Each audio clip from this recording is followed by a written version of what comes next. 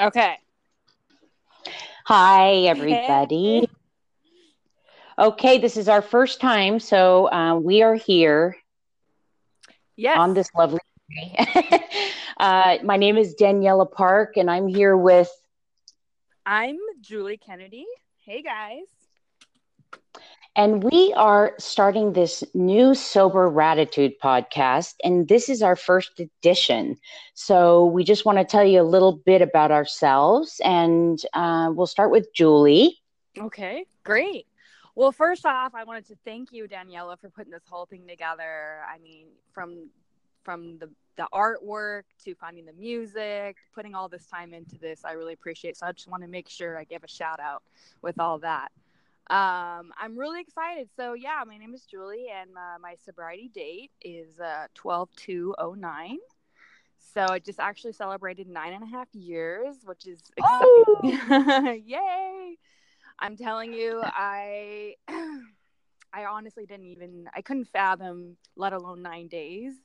And all about is the whole one day at a time really, really helps me, because it allows me to just focus on being mindful in each moment, and the rest follows. And so, a little bit about me. Okay. I grew up in a really small town, kind of near you. You're in Malibu, right? So, I grew up in Camarillo, California, which is like Southern California. And born and raised, I have a great family. My parents are always supportive, and they really try to encourage my sister and I. I have a sister who's 4 years younger than me, to join sports, and they helped with our homework. And from the very beginning, it doesn't. I like to always say that my addiction wasn't from a lack of love. I was loved completely and utterly. I just didn't know how to love myself. And that stems from such an early age, from childhood on. And as early as I can remember, in grade school, I had a really hard time focusing and grasping information, and I was a little bit behind my peers. So fast forward to about fourth grade was when I was diagnosed with ADD, attention deficit disorder. Yeah. So that was really difficult, because I already felt like I was behind, and I already felt like I didn't fit in, and I was actually kind of forced into taking special reading classes, to kind of catch up with my peers. And so, of course, kids knew, what classes were the special classes, and that didn't help. Me feeling the way I felt was, I think, due to a lot of things, but that definitely didn't help. So I'm outside. Can you hear the plane? no. Okay. Should we pause real quick? I don't think we can because Okay. I can't hear. Okay, good. I'm This is so the kind sorry. This of is podcast all new. where we actually can't stop. We like have to keep going through even if we screw up. Okay, So we're going to do it. Awesome. We talk we're gonna about go. organically discussing this, right? This is what we do. That's right. So fast forward, I think junior high was when I really started to kind of figure out a little bit more about who I was. I started to kind of gain some more friends along the way. I played soccer, I played basketball. And then once high school hit, I started to kind of fall into a different crowd, right? And the crowd was like the skateboarders and the kids that smoked cigarettes. And I still hadn't tried drinking yet. I actually tried smoking a cigarette before I even tried drinking, which is funny. That's like total opposite. Which I didn't like, by the way. And I still remember my first drink. I was 16 years old, and I remember I was in a peer group setting, right? And I think my boyfriend at the time had stolen a bottle from like CVS down the street, and we proceeded to drink this like nasty. I don't even know what kind of vodka it was, but it was definitely not the type that goes down smoothly. And we were all taking shots, and one of the guys there had dared me to drink an entire glass full of just straight vodka. And of course, me trying to be the life of the party, trying to fit in, I drank the whole thing, and I completely blacked out. I actually had missed the toilet and had thrown up all over the floor. And I remember walking downstairs and all my friends were throwing up in bowls and crying and saying they were never going to drink again. And I remember thinking, like, that was fun. Like, I blacked out and that didn't even scare me. It was like the escape that I had been looking for my whole life. Something to just escape, just numb the reality of just me being who I was. And I proceeded to drink more, which is just the insanity, right? I mean, to other people, it doesn't make sense why someone would continue to drink. And for me, it was like the medicine, the cure to like escaping what reality was. And my drinking didn't really progress. It was actually kind of prolonged because I had mononucleosis when I turned 16, a little into 16, and I was bedridden months because of it. Oh. Yeah, it was just it spiraled. My depression, I was already predisposed to depression. It runs in my family. And of course, that just hit so hard for me. And I spiraled, and my friends stopped coming around because all I would do was sleep, obviously. And I was actually homeschooled for a year and a half of high school. So I did feel like I had the poor me's. I'm the victim. I missed out on all these things I'm supposed to be doing in high school. And of course, yeah, right. So that like justified everything for me. Oh, yeah. So that's kind of where it started. And obviously, I kind of want to get to know you a little bit too. So I kind of want to, maybe jump over to you and kind of hear a little bit about your starting drinking career, I guess you could say. Well, it's like poor us. We're these girls. We have all the love in the world from our parents, and all we want to do is drown our feelings. It's like, why? We have such great lives, but we're hindered by this alcoholism.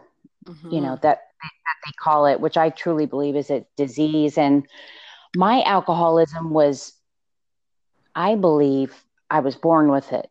And it definitely, my behavior has been messed up since I was, a little girl. I was an only child from two great parents that gave me the world, that were always trying to figure out what was wrong with me. And I was a very angry, it just was never enough for me. I mean, I was over the top.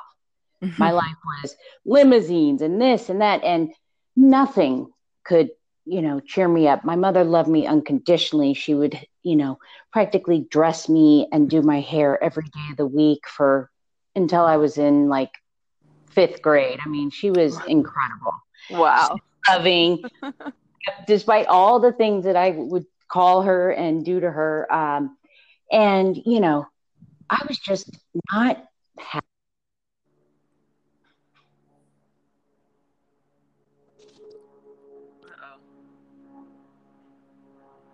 Are you there? Shoot. Whoops, are you there? Oh, yeah, I'm here. I don't know. It totally cut out. Well, this is our first one, so we're allowed to have that.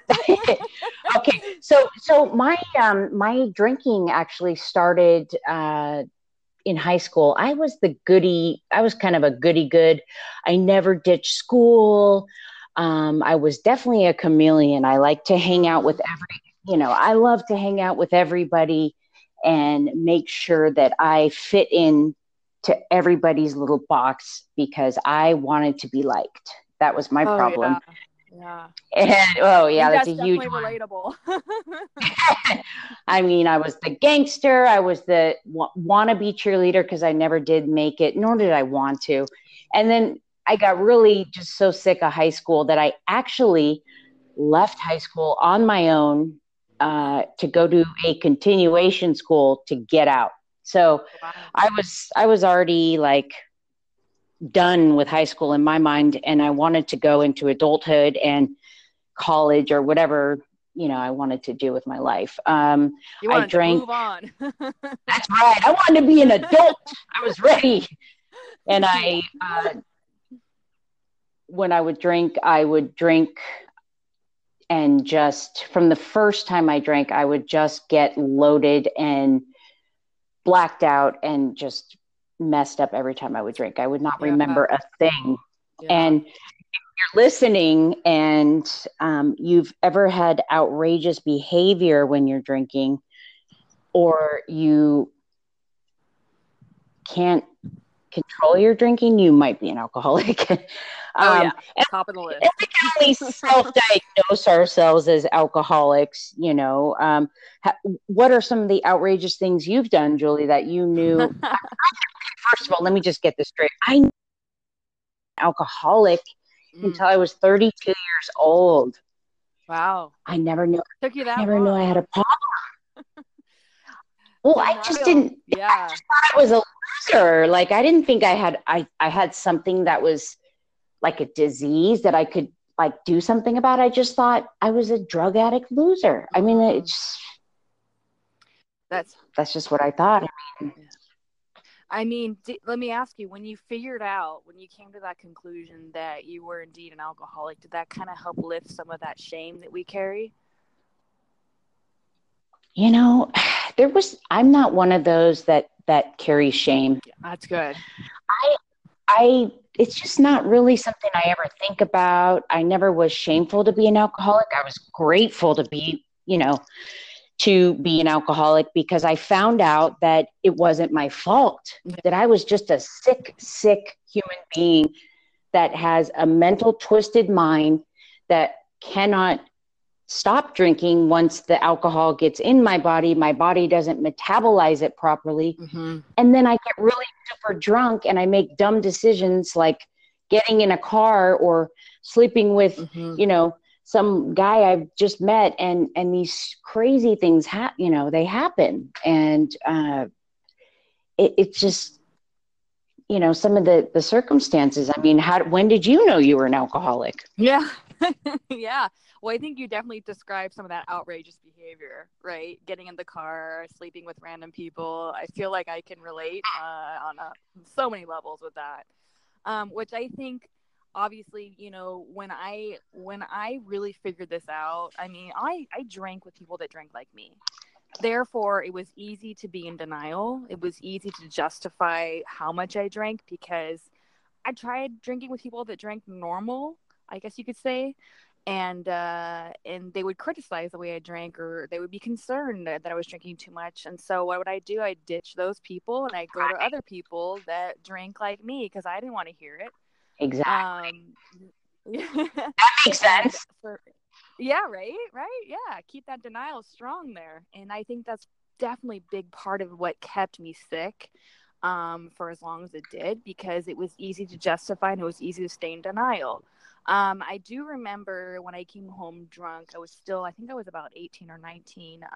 And I was really loud, of course, like we're so obnoxious when we drink. Well, I was at least. Yeah. And I was on the phone talking to some guy, and my mom comes in the room and she asks me point blank, are you drunk? And of course, what did I say? No. And then she proceeded to tell me, how alcoholism runs in the family. And of course, I had no idea what that meant. I didn't know what being predisposed really meant. And I just kind of shunned it off. And I told her, I said, I only drink on the weekends. I mean, forget the fact that I wasn't even of age to drink, Right. Forget that. I mean, right there goes to show, you're already drinking so excessively before you're even legally able to. But for me, the first time I really started to say it out loud, I didn't say I was an alcoholic. I just had said that, I think it's becoming a problem, and I would say this to people when I was drinking, but when I was sober, they'd ask me about it and I'd deny it. And so it was like part of that pattern of surrender for me, where like slowly but surely I would start to admit it to other people, like when I was under the influence. And then when I'd be sober, I would just kind of brush it off. I would just say, no, that was just me being a little emotional drunk self, don't pay any mind to that, And the moment that I really actually said it out loud to my parents was I was 22 years old. And at that point, since I was about 20, I started drinking daily. I started drinking in the morning and obviously the morning throughout the day, and I'd pass out and I'd come to and I'd keep drinking. I was definitely not a functional drinker. I'd lose jobs and things like that. But So the pivotal moment, you yeah, I was not you're a functioning. real alcoholic, like totally. Yeah. Did you do drugs as well? Was that part of your story? Or I definitely. I think a lot of us are co-occurring, and I think a lot of us don't just do one thing, and that's just my personal, from what I've come to learn. Um, is I started taking Adderall when I was 18 for my ADD. Mhm. And of course, what did I do? I would take more because I loved the effects, and I started snorting it, and I started selling it to buy my alcohol. And I would do cocaine once in a while. Thank God I never really got into opiates because I had some boyfriends that got into it, and one of them actually passed away from opiates when we were 21. And I remember we had broken up just months before that, and we had a really toxic relationship. And I remember hearing that he had passed, and it felt so surreal. It felt like I just couldn't fathom, how he could die at 21. And that's what scared me, is realizing that, this thing is serious. And so, for me, it justified the fact that I didn't do opiates, therefore I couldn't overdose, type of thing. And in the moment that I actually said it out loud, I was 23. My sister comes home. She was hanging out with her friends, and I didn't have money for cigarettes. And of course, I love to smoke cigarettes when I drank. It was like they went hand in hand for me.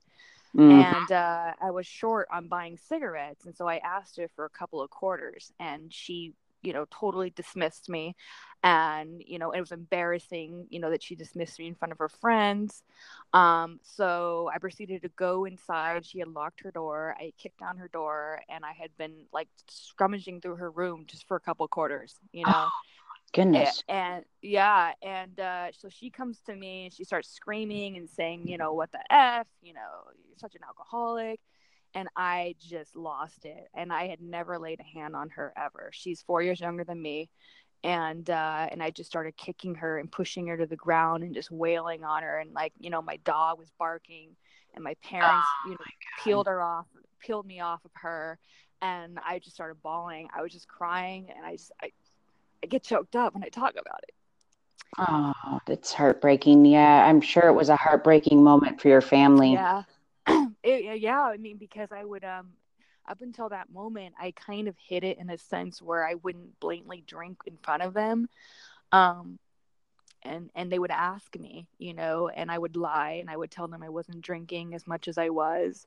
And when that happened, there was no denying it. There was no going back to this hiding the alcohol at this point. It all come out to the surface. And Right. I cried, and I told my dad, I said, I can't believe I just did that. I can't believe it. And I was like, I need to get help. And that was the first time I actually attended my AA meeting. So that was my moment of like, Really? not, I hadn't quite surrendered completely, but that's when I think the part of that surrender, that process really started for me, was when I actually said it out loud and tried to get help for the first time at 23. Wow. Yeah. Yeah. Lucky you. Okay, because I've been sober now almost 13 years. My Woohoo! What is your sober date? 9/11/06. And Oh, wow. I went till I was 32. So Mm-hmm. I mean, I'm lucky. Like most people don't make it that long Mm-hmm. with what Yeah, I was doing. And that's the thing. That's why so many people are dying, because they don't think it's going to happen to them. There are exactly. so many people dying, and it doesn't take much. And It the doesn't. fentanyl, and everybody knows, um, you know, about what's in heroin these days. I was Yeah. never a pill person, and I was never an opiate person. I was Yeah. alcohol, cocaine, and methamphetamines. I was one of those girls that said, I will never put my lips to a pipe in this Yeah. lifetime. That is low, and that is scum of the earth. And after some time, it wasn't classy anymore. It was my lips on a meth pipe, and it was an 8-year habit. And Wow. that's what took me down. I mean, I'm always going to be an alcoholic. Whenever I drink, I turn, crazy. I'm a lot of fun. I was never a depressed drinker. I spent most of from 18 until about 25 having, the best life, just frequenting clubs every night, having fun, hanging out with celebrities every night, dating celebrities, just doing the fun thing that you want to do at that age, but to extremities. I mean, I would do the coke all night long and feel like shit and go to work hundreds and hundreds and hundreds of times. And then eventually I would get a good. Uh-oh. It happened again? Yeah, it did. It cut out for a minute. I don't know. I think when my screen goes off, then that turns off. So I'll be mindful of that. But it was glamorous. So you were functioning. You were totally functioning, right? Oh, God, yes. Wow. I am a warrior when it comes to functioning. I mean, I was a functioning meth addict. I mean, there's a lot.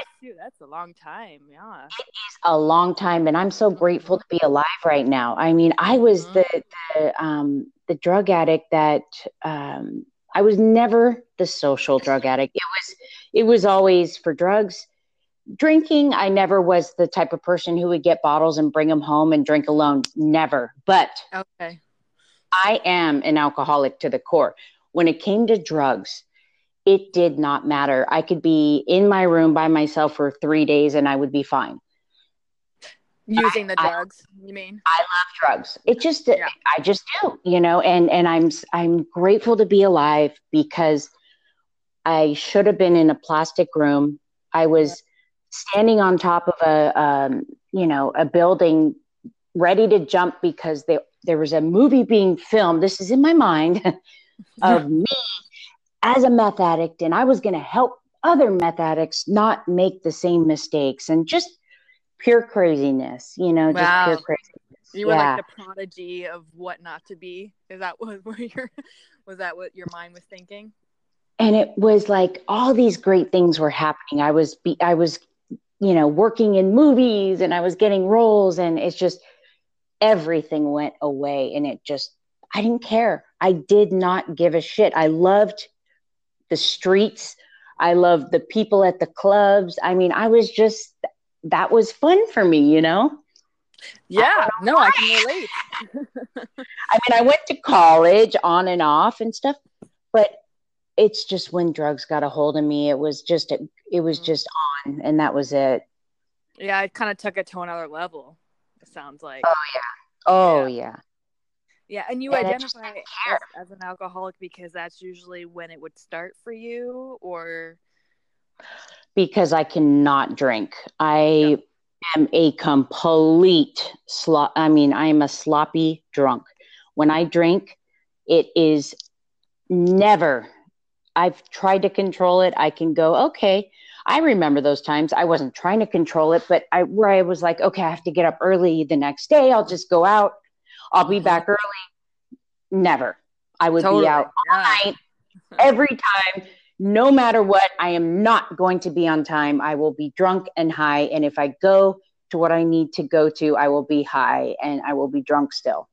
It just always, It always that's the insanity, right? The insanity. And the fact that you were able to function in a sense, I'm sure made it a lot harder to get clean. And that's what I hear from a lot of people is that, they're high functioning in a sense where, they have the job, they have the family or career. And, even though they're miserable inside and drinking all day, every day, or maybe just at night, they're trying to control it. And it takes a little bit longer, I feel personally, for the functioning ones, Yeah. And my parents were at the point where I was old enough and they were just done. There was nothing more they could do. They would take me in. I had a big hole in my chin that I had carved and carved and carved for 2 years. I would walk around with a needle in my hand. And I don't know whether it felt good to harm myself or whether I truly thought there was something in there.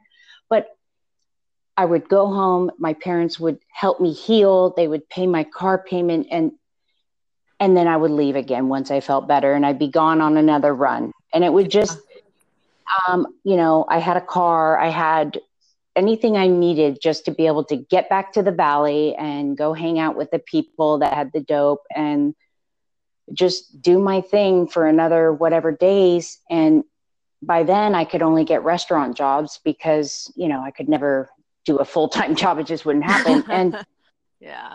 it just became my life. And I swear to God, I never even thought that I had a problem.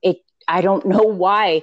It never even came to my head. I just thought, wow, you're a loser. Mm.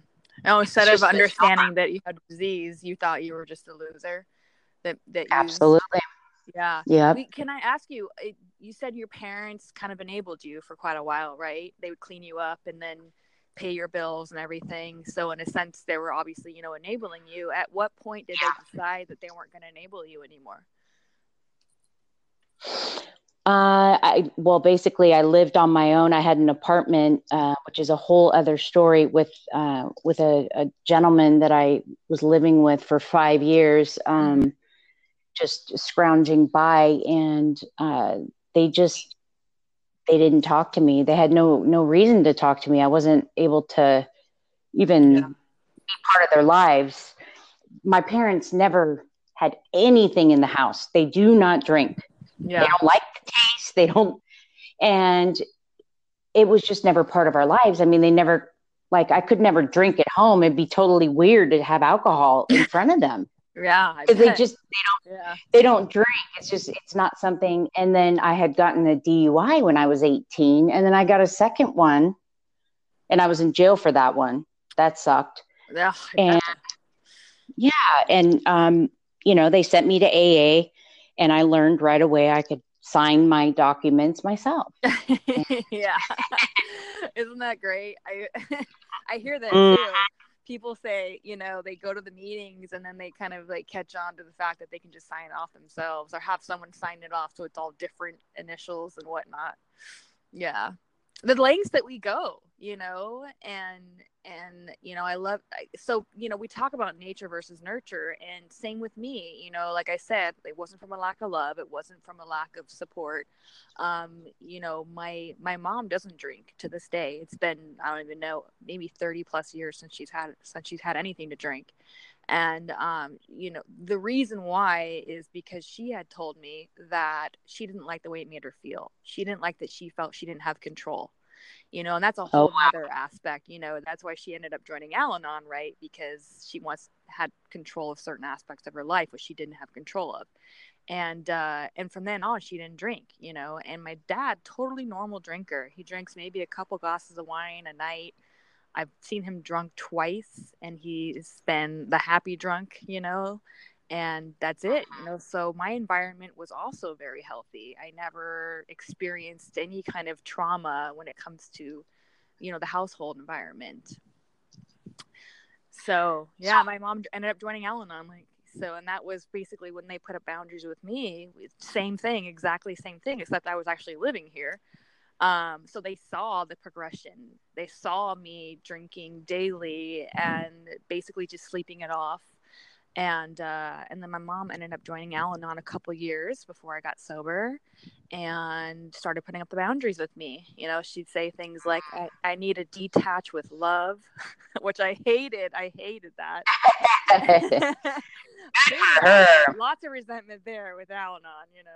And she bought a breathalyzer, and they would breathalyze me, and they wouldn't let me come home if I had blown any numbers. So they would drop me off on the other side of town, hoping that I'd walk it off, type of thing. But what did I end up doing? I went and bought another bottle and walked home, and the whole thing happened again. I'd hide bottles in the bushes. I'd hide them across the street in the bush, so then they wouldn't know where to look. And in my room, I started pouring them in different water bottles. And so I'd leave the water bottles all around. That way I always had one hidden somewhere. And, talk wow. about the insanity of it controlling your life, and that's exactly where it had taken me. So do you feel that you had a craving for the alcohol, or did you feel like, why were you drinking? Why do you think that you were drinking so much? Because I didn't drink like that. Yeah. Yeah. Even though I am an alcoholic. Yeah, and I think that's why, and I love that you point that out, because I think so many of us identify, different areas of our life. And I think so many of us think that if we don't drink every day, then we can't be an alcoholic. And I've seen it time and time again where people, once again, maybe they have binge episodes where they can drink for a couple days and then they can be sober for months, and that was their justification of, there's no way I could be an alcoholic. And actually it's what happens when you drink. It's not even how much you drink, it's what happens. And for me, it was craving, obviously, the obsession of the mind and body. And it got to a point, like I said, I started going to meetings at 23 and went to my first rehab at 23. And I did a really good job identifying what the difference is and not the similarities. I hadn't been to jail. I hadn't, had a DUI. I hadn't had kids that were taken away. I was too young to be an alcoholic. All these things that we talk about with the yets, and Mm-hmm. and so it definitely kept me sick for quite a while. And I would leave a rehab because I didn't like the way that this person said this or did this. And I would go drink more. And my rock bottom was not jails, institution, or death, thank God. But it had gotten to the point for me where I was physically dependent on alcohol, and that scared me enough, because Yeah. at that point, like, I couldn't even go an hour without going through withdrawals. And my mom Oof. tried to help me wean me off, because at this point I had decided once again I wanted to go to rehab. And so she bought a bottle on the way home from us viewing the rehab, and she tried to like wean me off a shot each hour type of thing. And then she hid the bottle, and I ended up finding the bottle. And of course, what did I do? I kept drinking. And it got to that point where I was like jaundice, I was bloated, and it felt like I had the flu every day if I didn't drink, and that was miserable. That is awful. Yeah. Oh gosh. Whenever I feel really sick or I have the flu or I'm throwing up, it's like instantly flashes back to how it was when I was drinking. And like then I'm grateful. I'm like, okay, yeah, I'm sick, I have the flu, whatever. This sucks, but then it kind of brings me back to gratitude again, because I'm like, I could be doing this every day of my life, and I don't think I would be alive if I You hadn't wouldn't. gotten sober. Yeah, I definitely don't think I would. I mean, for me, I went the extra 10 years, and don't get me wrong, when I would drink, it would be an all night thing every time, and, up until the next day, and sometimes for a few days. But, um, you know, when I got sober, I just lost my train of thought. I'm sorry. I was It's looking at okay. my dog. Oh, I'm looking at my dog too. I love your puppy. I love yours. For me, when I got sober, it was totally by fault. I had Mm. already been 10 years prior. When I was 21, I had a really bad night, and I drank and did coke all night long after a Hollywood club, and I was feeling like absolute shit. Mm-hmm. And I had to go to work, and some crazy stuff happened. I mean, I was working for a health magazine, and I went in there with the alcohol like a psycho. And I had no idea what was going on. I usually was able to like drive and to like function at work without people. I don't know how, they probably all knew, but I thought I was getting one over Sure. on them. Yeah, sure. I think we all think that. Yeah. Oh, absolutely. I am a great manipulator, I will tell you. Oh, yes. I went to Kaiser Hospital that morning, and I said I need help, and I don't know how it happened. I was just so freaking miserable Yeah. at that time physically, and I was just like, I can't deal with this coming down thing today. Like, there's nothing worse than coming off of coke and alcohol. It was like the worst thing in the world. And Ugh. I never was a person. I didn't even think or know about those things. I don't know why, that wasn't part of my you take people would take pills to calm them down or whatever. Like that never did, happen for me. So here I am, and I just went there, and they detoxed me in Tarzana Treatment Center, and then they threw me in Cry Help for a week. And they took me to AA meetings. Again, this was like my second time into an AA meeting, like downtown LA. This is when they used to smoke in the meetings. Oh, wow. Yeah. This is over 20 years ago. And they take you to downtown LA, and they take you to like local meetings in the Valley. And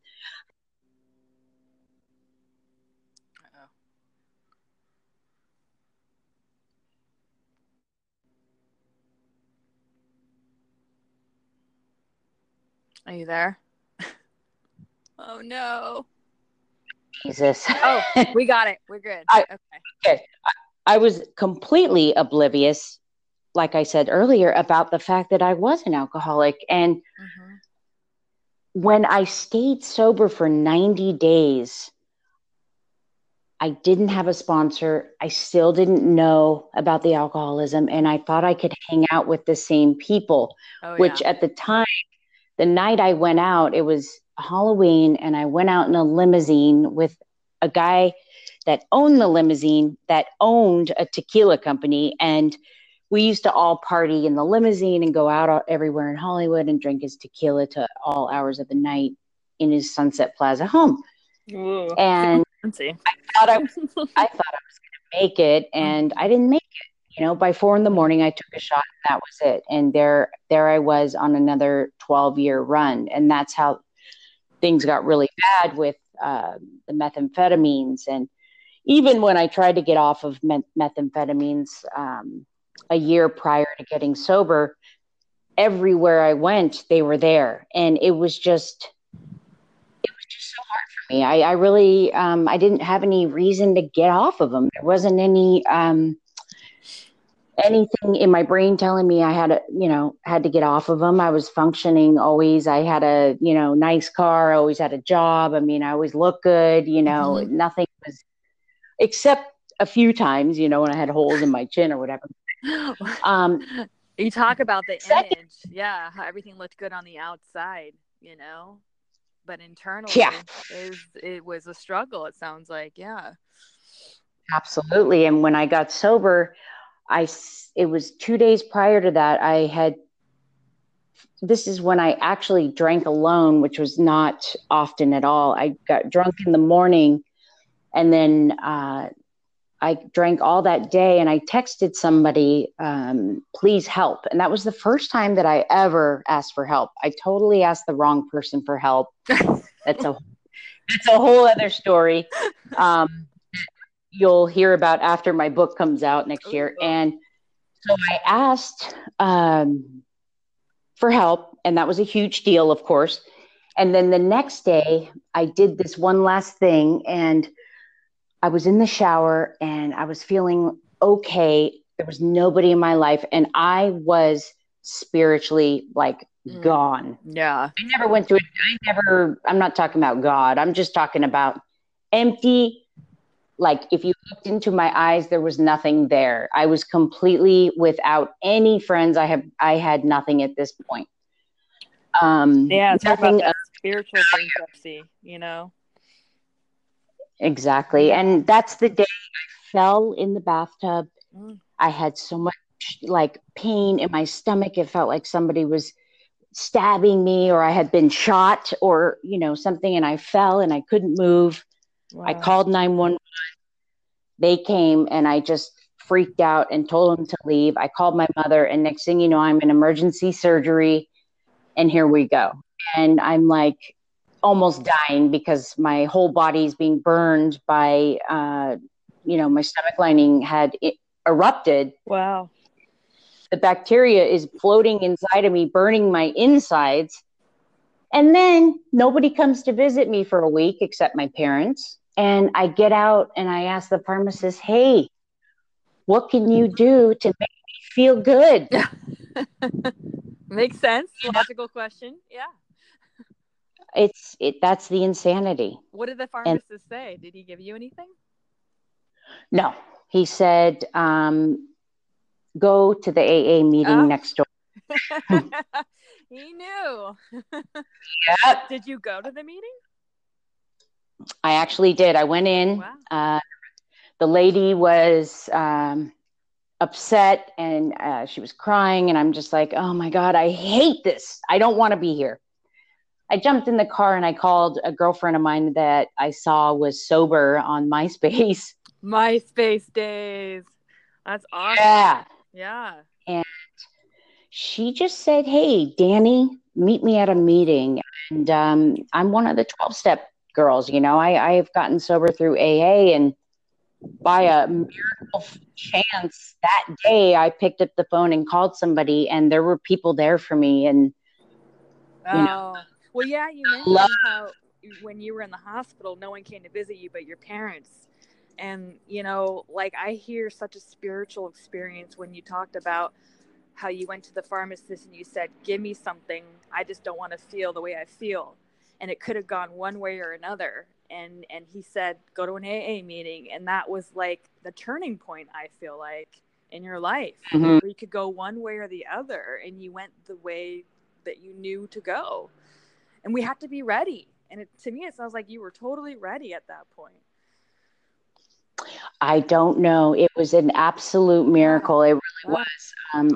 I would have died. I would have taken it because I was still willing to go further. Like I didn't even think my stomach had erupted because of my behavior. It's still something that I thought about. I mean, I just always thought I was invincible. That was my problem.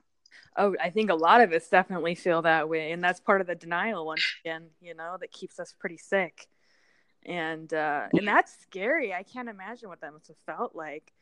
Definitely being on the brink of death and then coming out of the hospital and, the insanity, right? Just because we're not using it doesn't mean our mind isn't well, and you were thinking, I want to escape what this reality is, like we all do.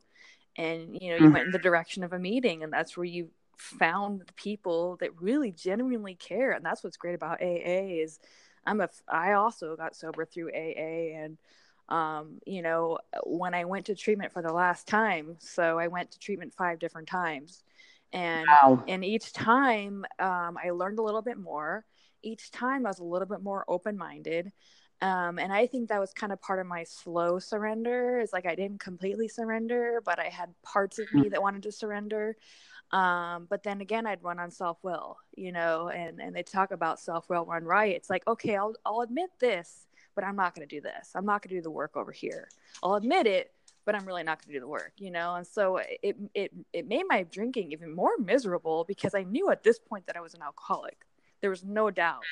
And I was still drinking, and I knew that I was an alcoholic, and that's just made my drinking even more miserable for me. Yeah. And so when I went to rehab for the last time, I actually went to Orange County, and to this day it's still open. Cornerstone, they've been open for like 30 years now. And I went to visit when I took my 9-year cake last year, and there was so many young people there, which was so inspiring to me, because for me, I felt like I lived in a small community and there wasn't a lot of young people. Like I didn't ever meet anybody young, and therefore I couldn't be an alcoholic because there wasn't other people that were my age.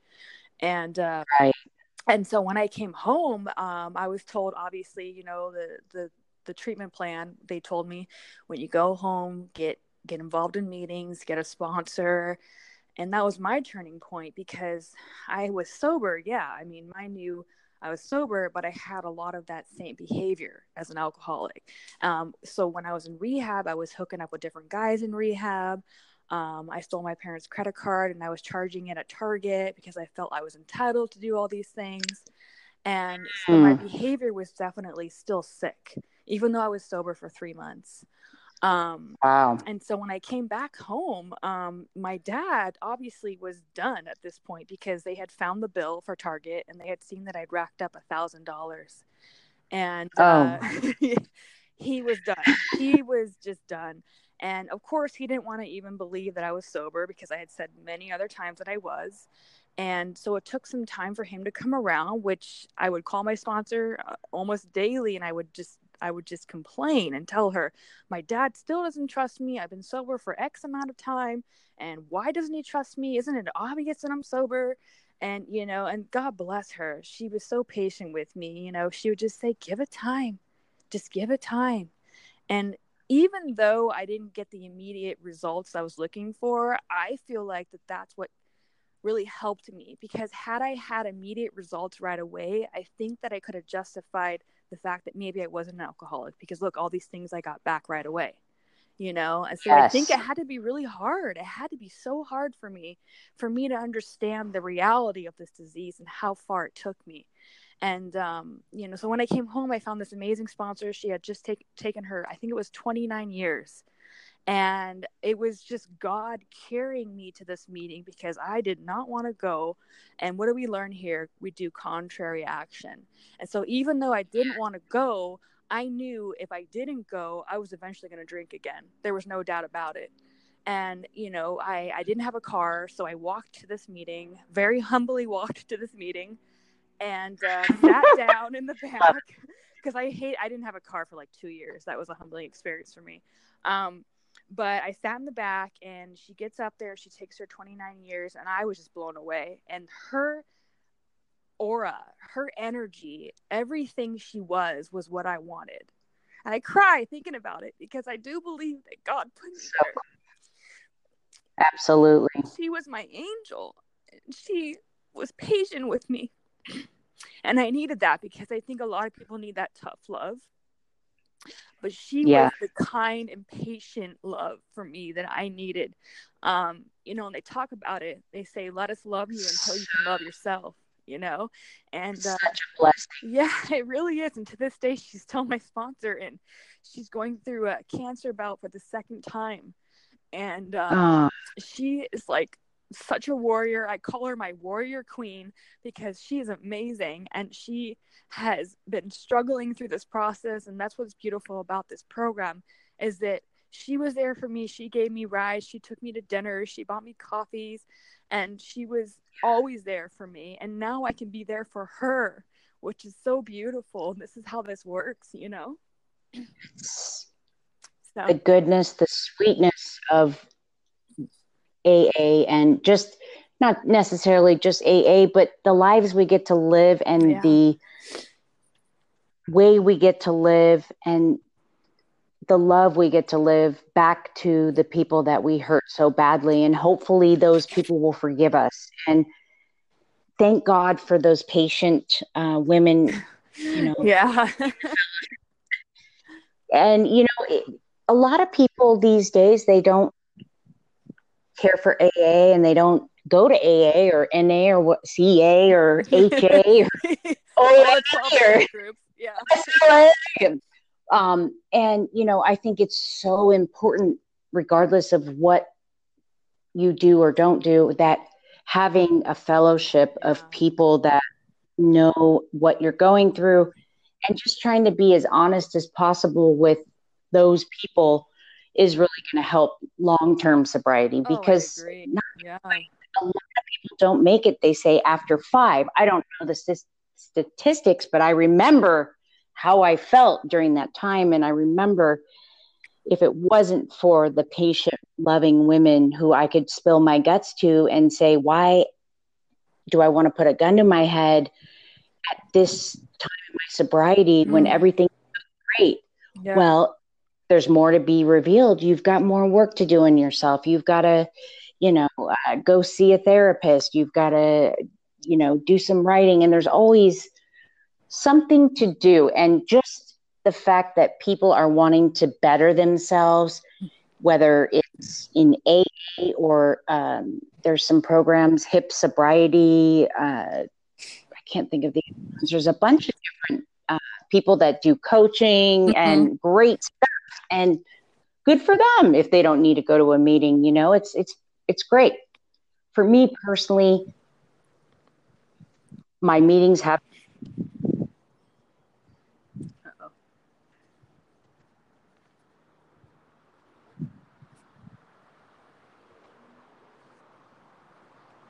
Hello?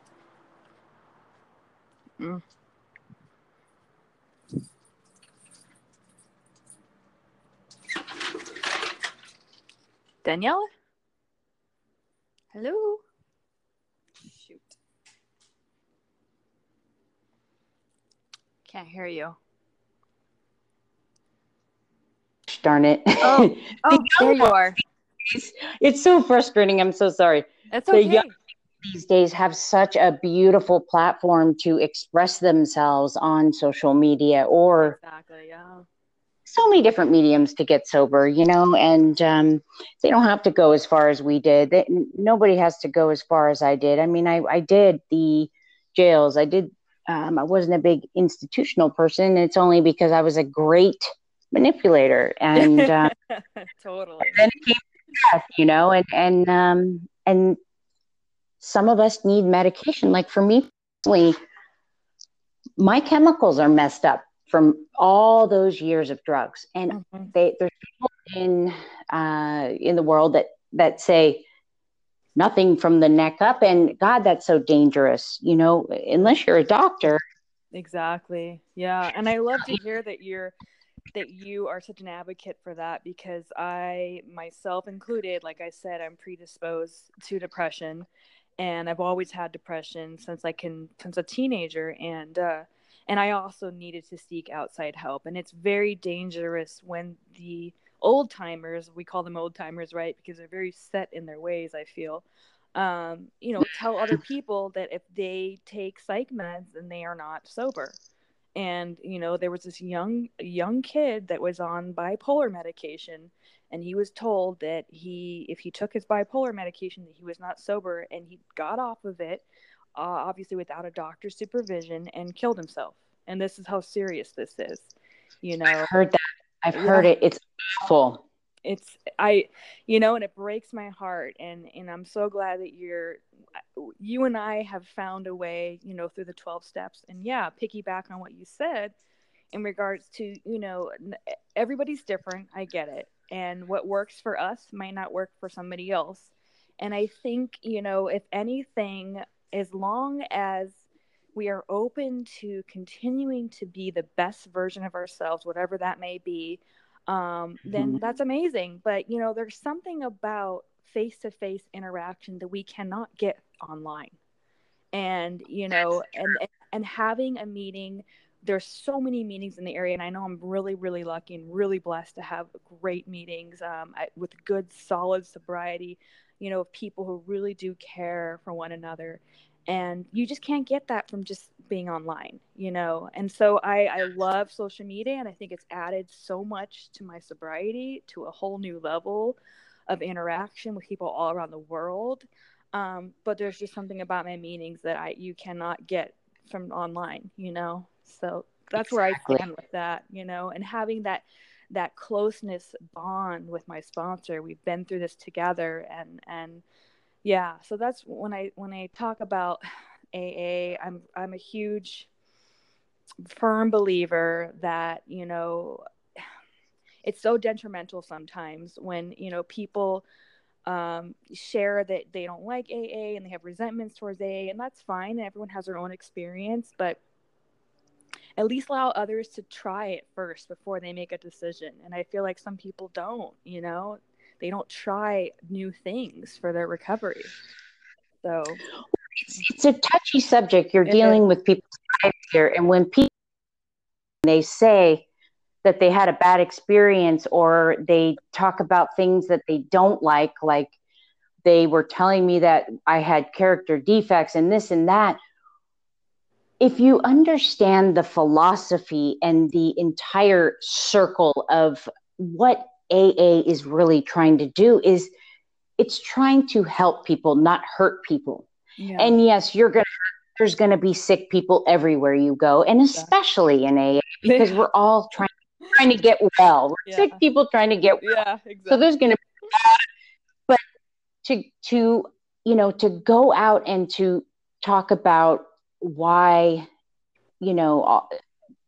people don't understand that AA is there to help. It's not there to hurt. Yeah. And as long as you have an open mind and you want to get sober, you'll do what you want. Like, you'll go to any length. Exactly. And that's the bottom line. Yeah. AA, go to any length to get sober if you really want it. Exactly, you know, and try different meetings. You don't have to go to just one meeting and make the decision, which I think what a lot of us, myself included, I went to one meeting and I said, "This is not for me. These people are old." You know, I can't And I think a I can't lot of it relate.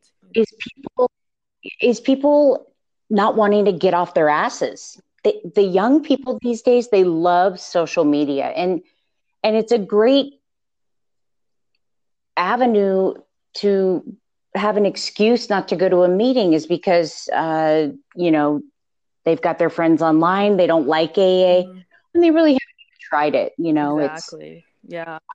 not for everybody. I'm not trying to push everybody to go to AA, but it truly is there to help people gain knowledge about their disease, about a spiritual awakening, which I knew nothing about, Mm, and hopefully to stay sober. I mean, long-term sobriety is not 5 years. Okay. When I look at these people, I'm in long-term sobriety and they're taking a 2-year chip. It scares me yeah. because I go, wow, what's going to happen in 15 years? Like, are they going to be around? Mm, Because yeah. so much that happens in your recovery, and so many life issues that come and go, that if you don't have a solid background or foundation or somebody to talk to, a drink and a drug is an easy solution. So I just pray Yeah, that definitely. we can help get the word out. And I'm glad we chose to do this. Thank you, Julie, for doing this with me. I think it was our first one, and It was we had our fun. issues, but it's a lot of fun. I think you're a wonderful friend. You and I have known each other for a couple of years from Instagram, and then we actually live near each other, so we would hook up here and there. And I just think you're great, and I'm so happy to do this with you. And I think it'll just get better and better. Oh, girl, I appreciate you, and I thank you so much for even thinking of me in regards to this. And I think you and I just we have a great bond, and I just can't wait to see what we continue to form, through this platform. And God, what a great experience this was. So I appreciate you for putting once again for putting doing the artwork, looking for songs, looking for Oh, it's all all that good. stuff. I really appreciate it. Sometimes I think I just need a little direction, and that's what I feel from you. Is like I like look up to you. Having almost 13 years, Oh, that's amazing. You're my inspiration. not quite yet. It's almost 13.